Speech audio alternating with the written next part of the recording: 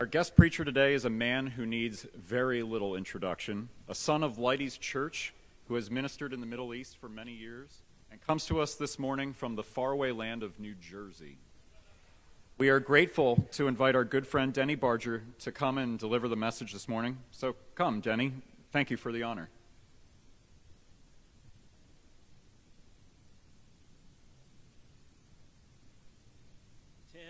It's interesting you said thank you for the honor, because in the Middle East, when someone would say that, we would say bilaks means just the opposite.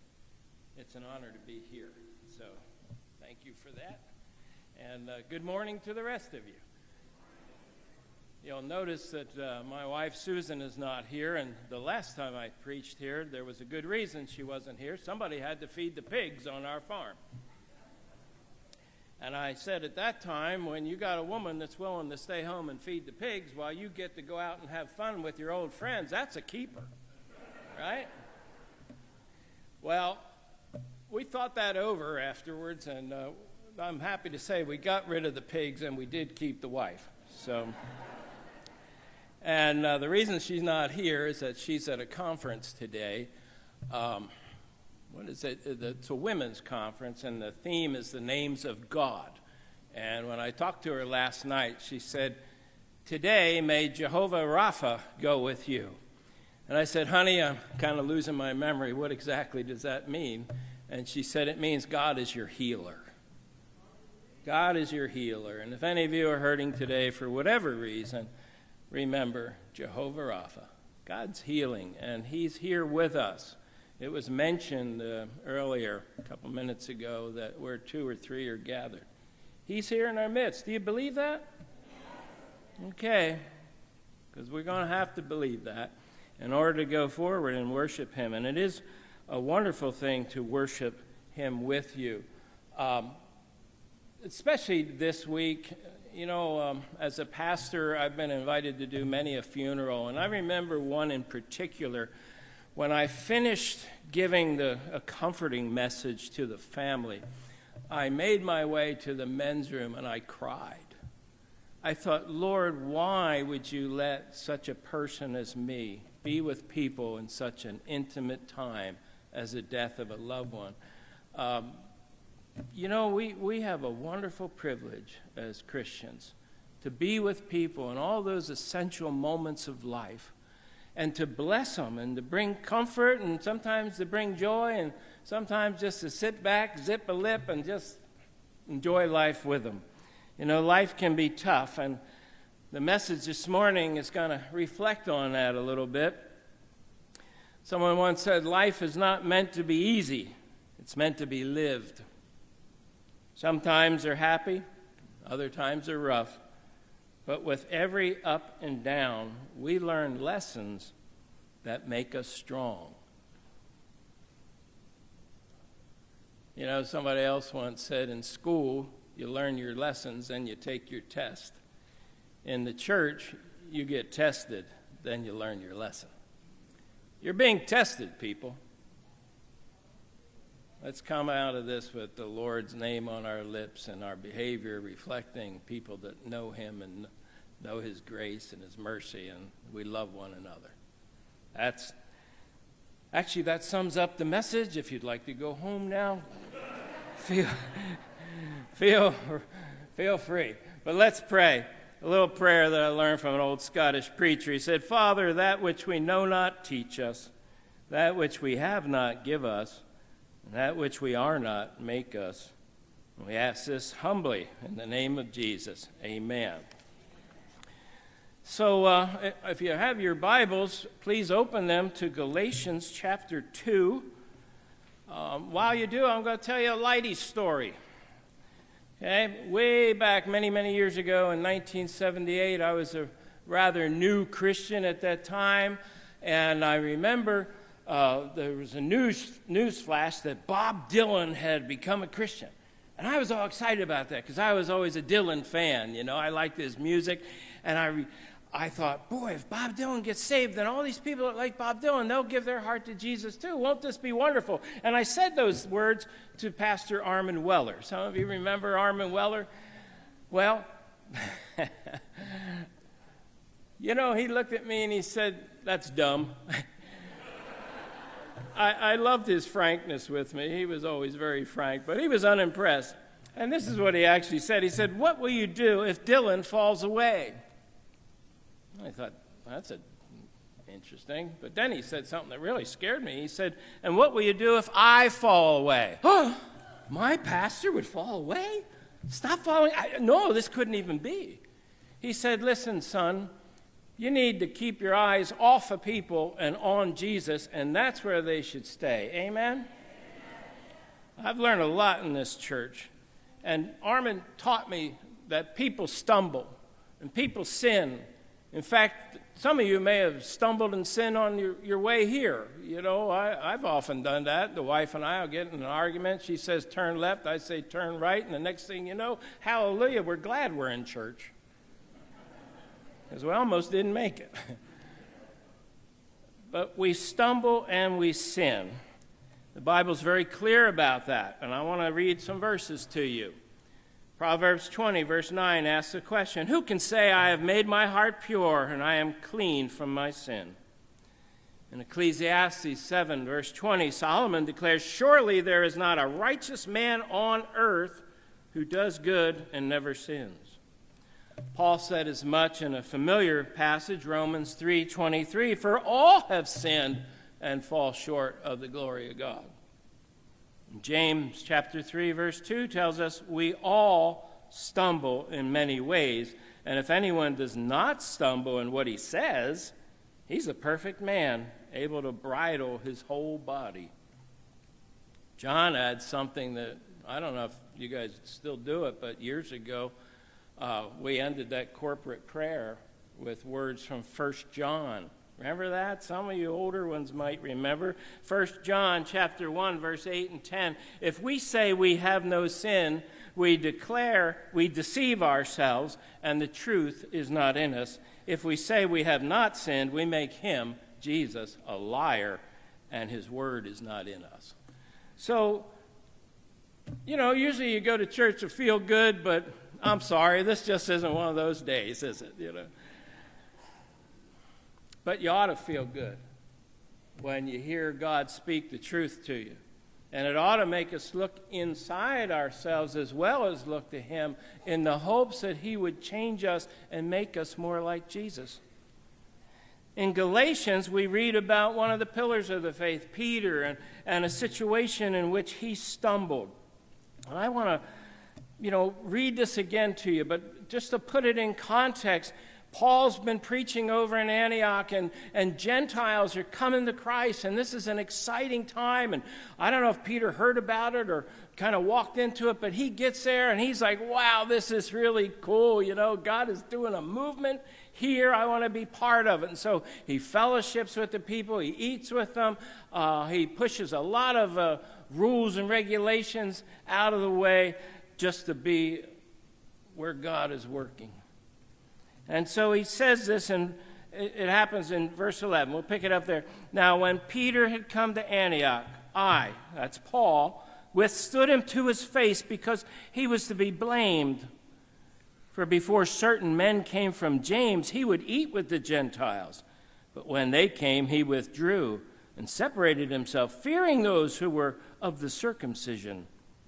And the rest of the Jews also played the hypocrite with him, so that even Barnabas was carried away with their hypocrisy." Now, Peter is what we in the Middle East would call a Jewish background believer. In other words, he had been totally Jewish, and he gives his heart to Jesus. We also talk about Christian background believers and Muslim background believers in that part of the world. So he's got a Jewish background. And here he is worshiping, fellowshipping with these Gentiles. And it was against the rules for Jews, even the Messianic Jews, those who had asked Jesus into their heart. It was against the rules to do what he was doing and what Paul was doing. They weren't even allowed to enter the home of a non-Jew, let alone eat with them. And it's still that way. You know, as Tim said, I come from New Jersey. And if you've ever been to Lakewood, New Jersey, it's probably the largest community of Orthodox Jews outside of Israel. If you do go there, make sure you pay attention because they drive pretty bad, okay? If they don't look you in the eye, then they got the right of way, and that's just the way it is. But I was working up there doing a little social work, which I had done in the past, and I was hungry, so I went out to a local shop. I wanted to get some food to eat, and as I was going in the door, this big, rotund Orthodox Jew was coming out, had the curly Q hair and the black hat and the suit, and he sucked his stomach in so far, like this, so he wouldn't have to be touched by me. And I'm not saved 100%, you know what I mean? I just wanted to rub my hands all over him. Now go to the synagogue, you know? He couldn't. If I'd have done that, he'd have to go change his clothes and get washed and do all kind of procedures in order to worship God. Aren't you glad that nobody checked your hygiene at the door today?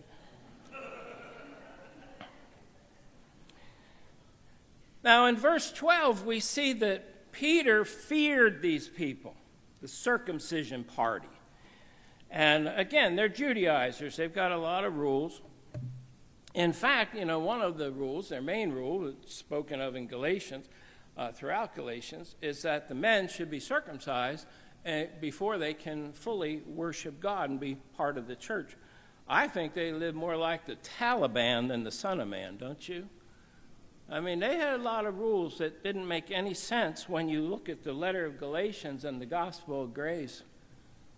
Now, we're going to put some restrictions in here, so don't get too upset or worried. But these people were influential, so much so that Peter feared them and he abandoned the gospel of grace. He caved in to their pressures. And then he became legalistic. He separated himself from these believers. I would just ask you to make this personal.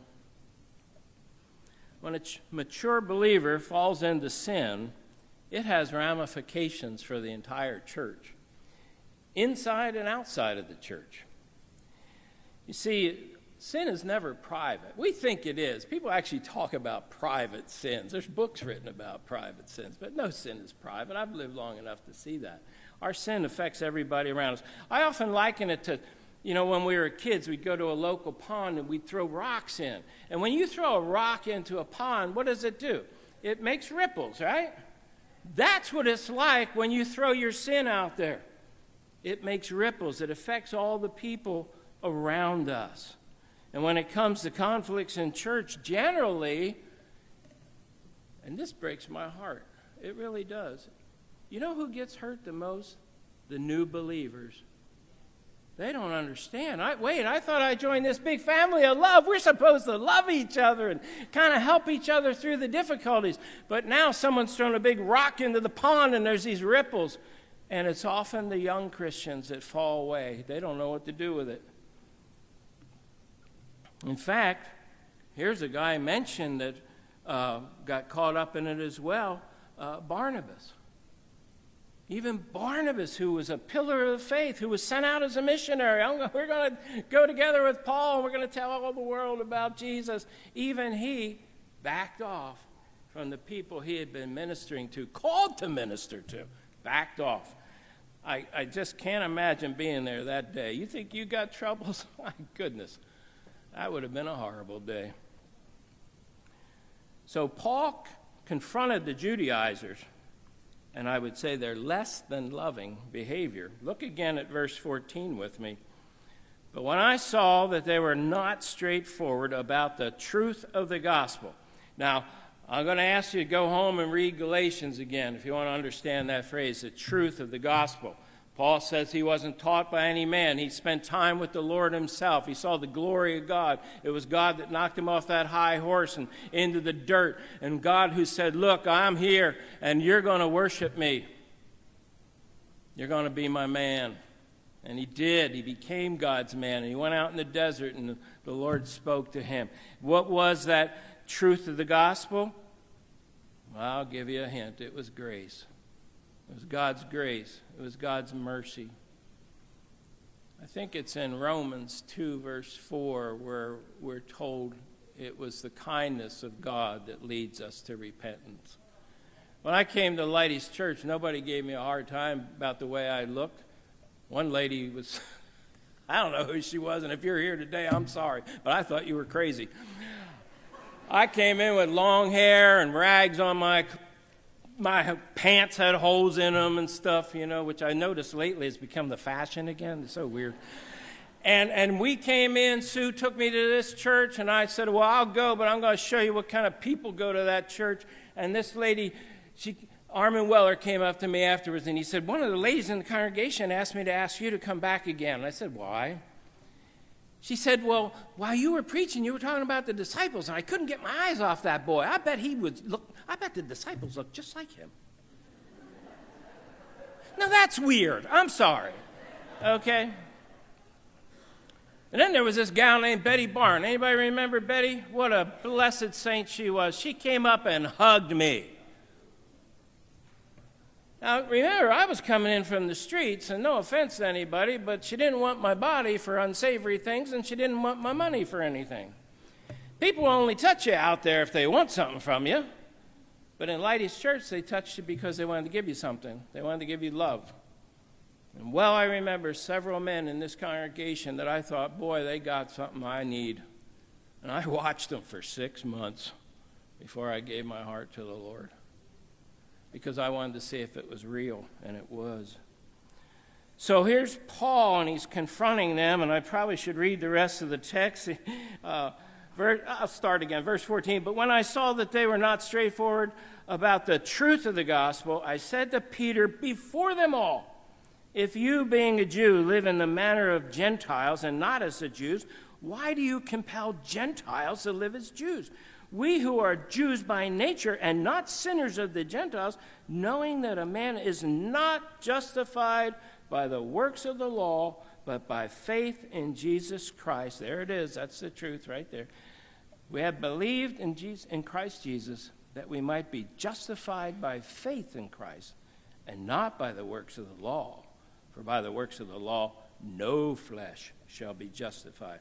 And what does justified mean? It means you are welcome into the kingdom of God, and that you can stand before God and you can pray to God, and he doesn't strike you dead, And, just a simple way to remember what justified means, just as if I'd never sinned. Can you imagine you can stand before the creator of the universe? Sinner that you are? And if you don't think you're a sinner, just ask your wife, fellas. Sometimes I think my wife is a fourth member of the Trinity, but that verges on blasphemy, so we'll get that off the tape. Okay. Peter feared these people, and so we asked the question, well, why? Why did Peter stumble? And first of all, it was just that, fearing people more than he feared God. And this is evidenced by his trying to please people rather than please God. Peter feared losing prestige and popularity among the conservatives in Jerusalem. And I think most of you, I certainly do, we understand this. When you're in the world, they'll tell you you're some kind of knucklehead because you believe the things in this book written by a bunch of old men centuries ago. Anybody ever been told you're an idiot? Or, John's waving. Okay? They'll make you feel bad out in the world. One of the reasons I go to church is because they make me feel bad that I'm crazy. And then I walk in the room like this and I think, well, I'm not the only one. But he feared them. Paul asked a question in Galatians 1:10. He said, am I now trying to win the approval of men or of God? Or am I trying to please men? If I were still trying to please men, I would not be a servant of Christ. When you're out there in the world and those hot topics come up, you listen to the Holy Spirit, but do not be afraid to speak the truth of God's word. Our nation is in a mess, okay? And I don't have to go into the details. You know it as well as I do. But part of the mess is you and me. When we don't speak up and tell people the truth, it might, in fact, save their skin from going to hell. Amen? We need to love them enough. We got all this woke business, and now we're called haters. People are actually publicly saying that in Washington and on television, politicians calling us haters because we don't go along with sexual perversions that are kind of becoming the norm out here. What's that all about? I just want to tell you, trying to please people that are in sin never works. They're not going to change if you go along and celebrate what they're doing. It just won't work. I don't know, wasn't it President Lincoln? He said, you can't please all the people all the time. Maybe he said something. I remember somebody said, you can pick your nose, but you can't pick your friend's nose. I think that was attributed to Lincoln as well. But Peter knew. He knew deep down in his knower that what he was doing was wrong. If we go back to Acts chapter 10, we discover Peter had a special revelation from God, making it clear to him that God had chosen to pour out his grace upon the Gentiles. Peter knew that. Acts 10:27. He actually said this to a large group of people. He said, you are well aware that it is against our law for a Jew to associate with a Gentile or visit him. But God... Don't you love those two words? But God has shown me that I should not call any man impure or unclean. We always sin when we look down on people and refuse to love them. But loving the sinner doesn't mean we love the sin. And here's where whoever said Christianity is easy peasy was wrong. I mean, it's not easy to be a Christian. And one of the things they taught us early on here at Lighty's Church was hate the sin and love the sinner. How in the world can you do that? That's got to be the biggest challenge ever. I remember going to see Armin one time. He said, what's the matter? I said, well, you keep talking about we should love people. I said, I don't love anybody, Armin. He said, well, you got a problem. You need to get that fixed. But isn't it the most challenging thing in the world to love people that don't agree with us? Well, there's Peter, and he forgot. He forgot that God loves everybody, even if they don't agree with us. Some of you know that when we came back from the mission field, Sue and I decided to get our little farm going, and we got things growing and all that, and we started going to markets 3 times a week. I always thought every farmer out there was like the Waltons or something, like real nice people that just said nice things and did nice things. Man, they were some of the most foul-mouthed people I ever encountered. And when you're a pastor, as soon as people find that out, they change, Oh, pardon my French, they'll say. I look them right in the eye and say, you dummy, that's not French, that's vulgarity. I do. Well, they were just being all nasty and foul, and we were there, and we didn't tell them we were Christians or anything. We just befriended them because that's what the Lord says to do, go out in the highways and the byways and the farmers markets. I'm sure there's a verse for that. And we went out there, and Susan said this one time to me. She said, we're not here at this market strictly for financial, earthly reasons, but for eternal reasons. Do you understand when you go to work tomorrow or wherever you're heading to, it's not about you. It's not about getting wealthy. God put you in a special place where you can share his grace and his mercy and his love. You don't have to accept their sin, but you have to love them. Secondly, Peter stumbled through hypocrisy. I think we've already touched on that. But I would like you to know that all hypocrisy is rooted in fear and in insecurity. He was afraid of them, and so he acted hypocritically to even what he knew was directly from God. Fear is inconsistent with the gospel. Listen to these words from John Piper. When you feel insecure or frightened and are tempted to put up a front and avoid taking a stand for what you believe is right, the battle you are fighting is a battle to believe God. The gospel tells us that the death of Christ assures us of God's love, and so it gives us deep root and stability and security in our lives. But more than that, the sheer beauty of Christ's resolve to suffer for me instead of putting up a front to save his own skin shames me in my fear of man and my inclination to play the hypocrite in order to avoid suffering. Center your life on Jesus and his gospel, and the root of hypocrisy will be severed. John Piper. Thirdly, Peter's fear and hypocrisy were symptoms of his real struggle, which was legalism. Legalism is the belief that in order to be saved, you need Jesus and. Now, if you stray from this church and walk into another one, or if you turn the dial on your TV and start listening to some preacher or philosopher, whenever they say Jesus and, you're dealing with a cult. That'll be as plain as possible. How are we justified? By faith. You know, that thief on the cross ended up in heaven the very day he was killed, you know. I saw Alistair Begg talk about that one time, and he said when the thief got into heaven, he said, "Where am I?"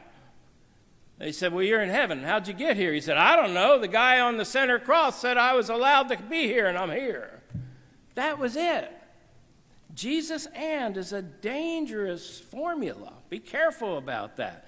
So he's got this formula, Jesus and to do all this other stuff. That's the way Islam was. When we lived among the Muslims, they have no gospel of grace. There's a lot of rules and regulations. There's very little tolerance of anybody that didn't agree with them, especially, if they broke the rules. For example, in Saudi Arabia, women, if they didn't fully cover except for their eyes and go out without a male walking with them, a protector, they could be beat by a gang called the moral police. Can you imagine if we had moral police here in the United States? My goodness, they'd clear out the shopping mall in 5 minutes. Sorry about that. That's probably uncalled for, but you get what you pay for. Muslims in the Middle East, if a woman commits adultery, she goes to prison for at least a year. Now, I don't think that's fair, okay? I think the guy should go for 2 if she went for 1, but they actually stone people to death. ISIS stoned people to death for adultery. But legalism is not limited to Islam. Let's not walk away thinking that. I've seen it over and over again in churches. Back in the mid-'70s when I was getting saved, I had a good friend named Ray, and Ray and I had long hair, but Ray's hair went all the way down to his belt, And he saw Sue and I change, and so he started going to church. Now, unfortunately, he didn't go to Leidy's. He ended up going to some Baptist church with this guy that he worked with. And this is nothing against the Baptists, but Ray goes there, he starts hearing the gospel, he says the sinner's prayer, and he says, "I want to be a Christian." And one of the fellows took him aside and said, "That's great, Ray, we're glad you said that prayer, but there's one condition before you can join the church." Ray said, "What's that?" He said, "Get a haircut." Really? Somebody want to show me a verse about that one? And sadly, Ray decided not to go to that church anymore, or any other church for that matter, because if that's what Christians require, I'm not going to go along with it. Do you understand the importance of grace? And how do we get along with each other? That's hard, especially when we're throwing arbitrary rules around. There's no place for that. Paul would say that, not in the gospel of grace. We need to think about the unspoken rules that we have. Every family has them, I suppose every church does too. I had an interesting situation. For 7 years, I was called to be the pastor in Bahrain, and it was an international church. And I may have said this here before, because I say it a lot. We had people in that 7 years that worshiped together from 70 different nations. And Lord only knows how many denominations were there. I mean, we had them all. And you would think, well, how did you get along with each other? When you all had these different ideas, you had different polity, how the church is to be led and all that. How did you get along? What we did as elders, we adopted a saying attributed to Augustine. I don't know if he actually said it, or he originally said it, but he did say this: in the essentials, unity. Now, what are the essentials? Well, if you took a quick look at the Apostles' Creed, you'd understand. Those are the essentials. If you don't believe what's being said in the Apostles' Creed, I'm sorry, you're probably not a Christian, okay? We believe certain things that have been handed down to us from the days of Jesus, and it's important. So in the essentials, unity. In the non-essentials, liberty. What does that look like? Well, some people like to play golf. Some people like to play pinball. You know, it's as simple as that. Some people look at the nice tie and shirt. That looks nice. But other people look like me. And I don't always look so nice, okay?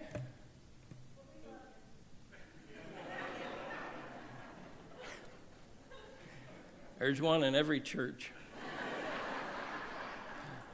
I had a beloved brother from Scotland in my church, and every once in a while he'd go, "Aye, brother, preach it!" And I knew I was on the right track if good old Alistair said that. But there's things that don't matter. I mean, I don't drink, and it's a good reason, because I'm an alcoholic, and I stay as far away from alcohol as possible. But I could have a brother or sister, and a lot of my European friends in the church, they like to have a beer. The only time I had to be concerned about it is if they got drunk. Then that's sinning. But you see what I'm saying? There's a lot of gray area in the Bible, and we need to allow each other a little breathing room. Somebody got saved in a church I was serving when I came back from Cairo. I was down the shore, and this lady and her daughter gave their heart to Jesus one day at the invitation, and I was so excited. And then afterwards, as I'm saying goodbye to people, I noticed one fellow down there, and he's got him, and he's going like this, you know. An old fisherman told me, "Pastor, we don't clean our fish till we get them in the boat." Okay? Have a little breathing room. So in the essentials, unity. In the non-essentials, liberty. And here's the kicker. In all things, charity.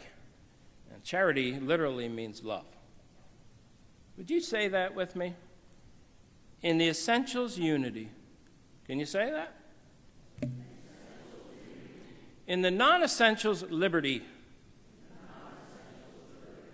And in all things, charity.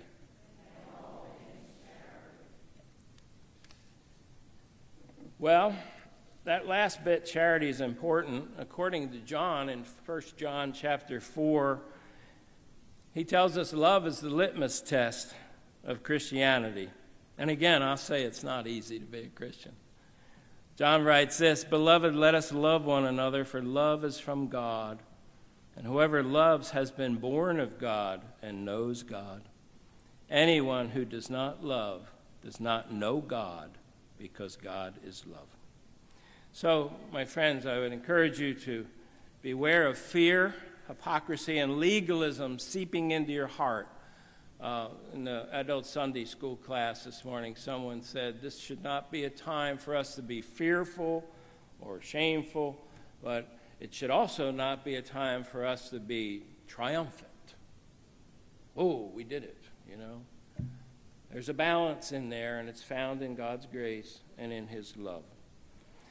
Now, I want to briefly consider confronting unchristlike behavior. I believe with all my heart that sin must be confronted. We wouldn't be in the mess we are today in America if we did a little more confrontation, I suppose. So sin must be confronted. Paul says that in Galatians, where is that? In chapter 5, verse 4, he says, "A little leaven leavens the whole lump." And leaders, if you are a leader of this church and you're here today, I will tell you, you must be bold. Not easy. You know, the Bible, somebody read this morning, if a man aspires or desires to be an elder, I'd say you're out of your mind. Because you're going to have a job that is a job. You have this big flock to help fill them with love and grace, but at the same time steer them in the ways of God. That is not easy. And you need to be bold. Somebody once wrote, "A faint heart never won a fair lady." You got to be strong, fellas. However, we must be very careful not to make the situation any worse. If you're going to confront a brother or sister who you think is in sin, the first thing I would recommend to all of us is intercede before you interfere. You understand that? If you're not praying for them, honestly, you have no right to address their sin, because you're a sinner too. We intercede for them. We pray for them. I always said as a pastor, if someone came to me with a complaint of sorts and I knew they loved me, both ears were wide open. I wanted to hear what they had to say. But if I didn't think they loved me, if I thought they had an agenda, I'd shut them down quicker than spit. Once I was preaching, and my assistant pastor came to me. He was a man older than me, wiser than me, I believe. And he said, Pastor Denny, he said, you know, when you were preaching the other day, there were Catholic people in the church. It was their first time in the church. Someone had gotten saved in their family and brought them. I said, oh, that's wonderful. He goes, yeah, well, guess what? They're not coming back. I said, why not? He said, well, when you were preaching, you were putting down the Catholics in that message.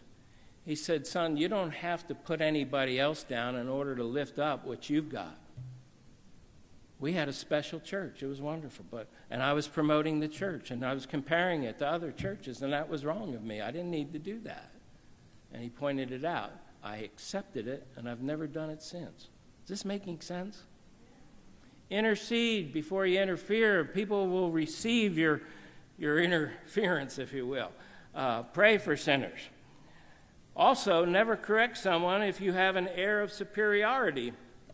A holier-than-thou attitude is ugly, and you yourself could fall. Paul said that in 1 Corinthians 10:12. He said, so if you think you're standing firm, be careful that you don't fall. And we all know Proverbs 16:18, pride goes before destruction, right? And a haughty spirit before a fall. And thirdly, let's be mindful to speak a word of correction with the goal of restoration. Correction in the Bible is generally about restoration, restoring people. Proverbs 27:6 says, it tells us this, wounds from a friend are better than many kisses from an enemy. And that's actually what happened to Peter and Paul. There's a wonderful end to this story. And some of you are thinking, I wish there was an end to this sermon because I'm getting hungry. But bear with me. I'm almost done. This is what happened. At the end, Peter saw Paul as a beloved brother. And he actually promoted Paul's teaching and all those letters that were being sent around. 2 Peter chapter 3, verse 14 through 16, New King James Version. Therefore, beloved, looking forward to these things, be diligent to be found by him in peace, without spot and blameless. And consider that the long-suffering of our Lord is salvation, as also our beloved brother Paul, according to the wisdom given him, has written to you, as also in all his epistles, speaking in them of these things, in which are some things hard to understand, which untaught and unstable people twist to their own destruction, as they do also the rest of the Scriptures. He saw Paul as a good guy, an ally, who was listening to God and speaking out. Now, what if we were Peter in the story? What if we were the ones that stumbled? What do we do then? Well, it is a sad fact, but most of us stumble, mess up, sin, call it what you want. And the first thing we want to do is brush it off, don't we? Oh, it's just a little sin. Oh, it's just a white lie. Well, I didn't take that much money, you know. It doesn't matter what you did, but sin will take its toll. In fact, somebody once said, sin will take you farther than you want to go. It'll keep you longer than you want to stay and cost you more than you'll ever want to pay. Many a good man and woman were walking with the Lord when they let sin take over and it all fell apart. So be careful. How does it happen? First of all, we need to understand how sin works. Sin gets its power by persuading us to believe it and think that we'd be happier if we just did it rather than resisted it. And I'll tell you again, sin might make you feel good a little bit, but it's temporary. And, you know, let's face facts. If sin wasn't tempting, would we even do it? You know, if the devil came along today and said, hey, I got nails here for everybody in the congregation, I just want you to poke your left eye out. He'd be like, get lost, chump. I got better things to do with my eyes, okay? That didn't tempt me. But there's other things that might tempt me or you. And I have learned a long time ago, and it might have been here, that when temptation comes, understand sin. When it comes, it starts in the brain, and then James says it starts up in the head and it works its way to the hands. You keep thinking about it and thinking about it and thinking about it, before you know it, you're going to do it. You know, old buddy of mine said one time, you can't keep going into a barber shop without coming out with a haircut someday. So how do we deal with that? I would suggest you put a little movie camera in the back of your head, and when that temptation comes, oh, you're going to hate this, just do it, okay? Do it in your head, okay? Let the projector play the movie. Oh, okay. Let's take a common one, unfortunately, adultery.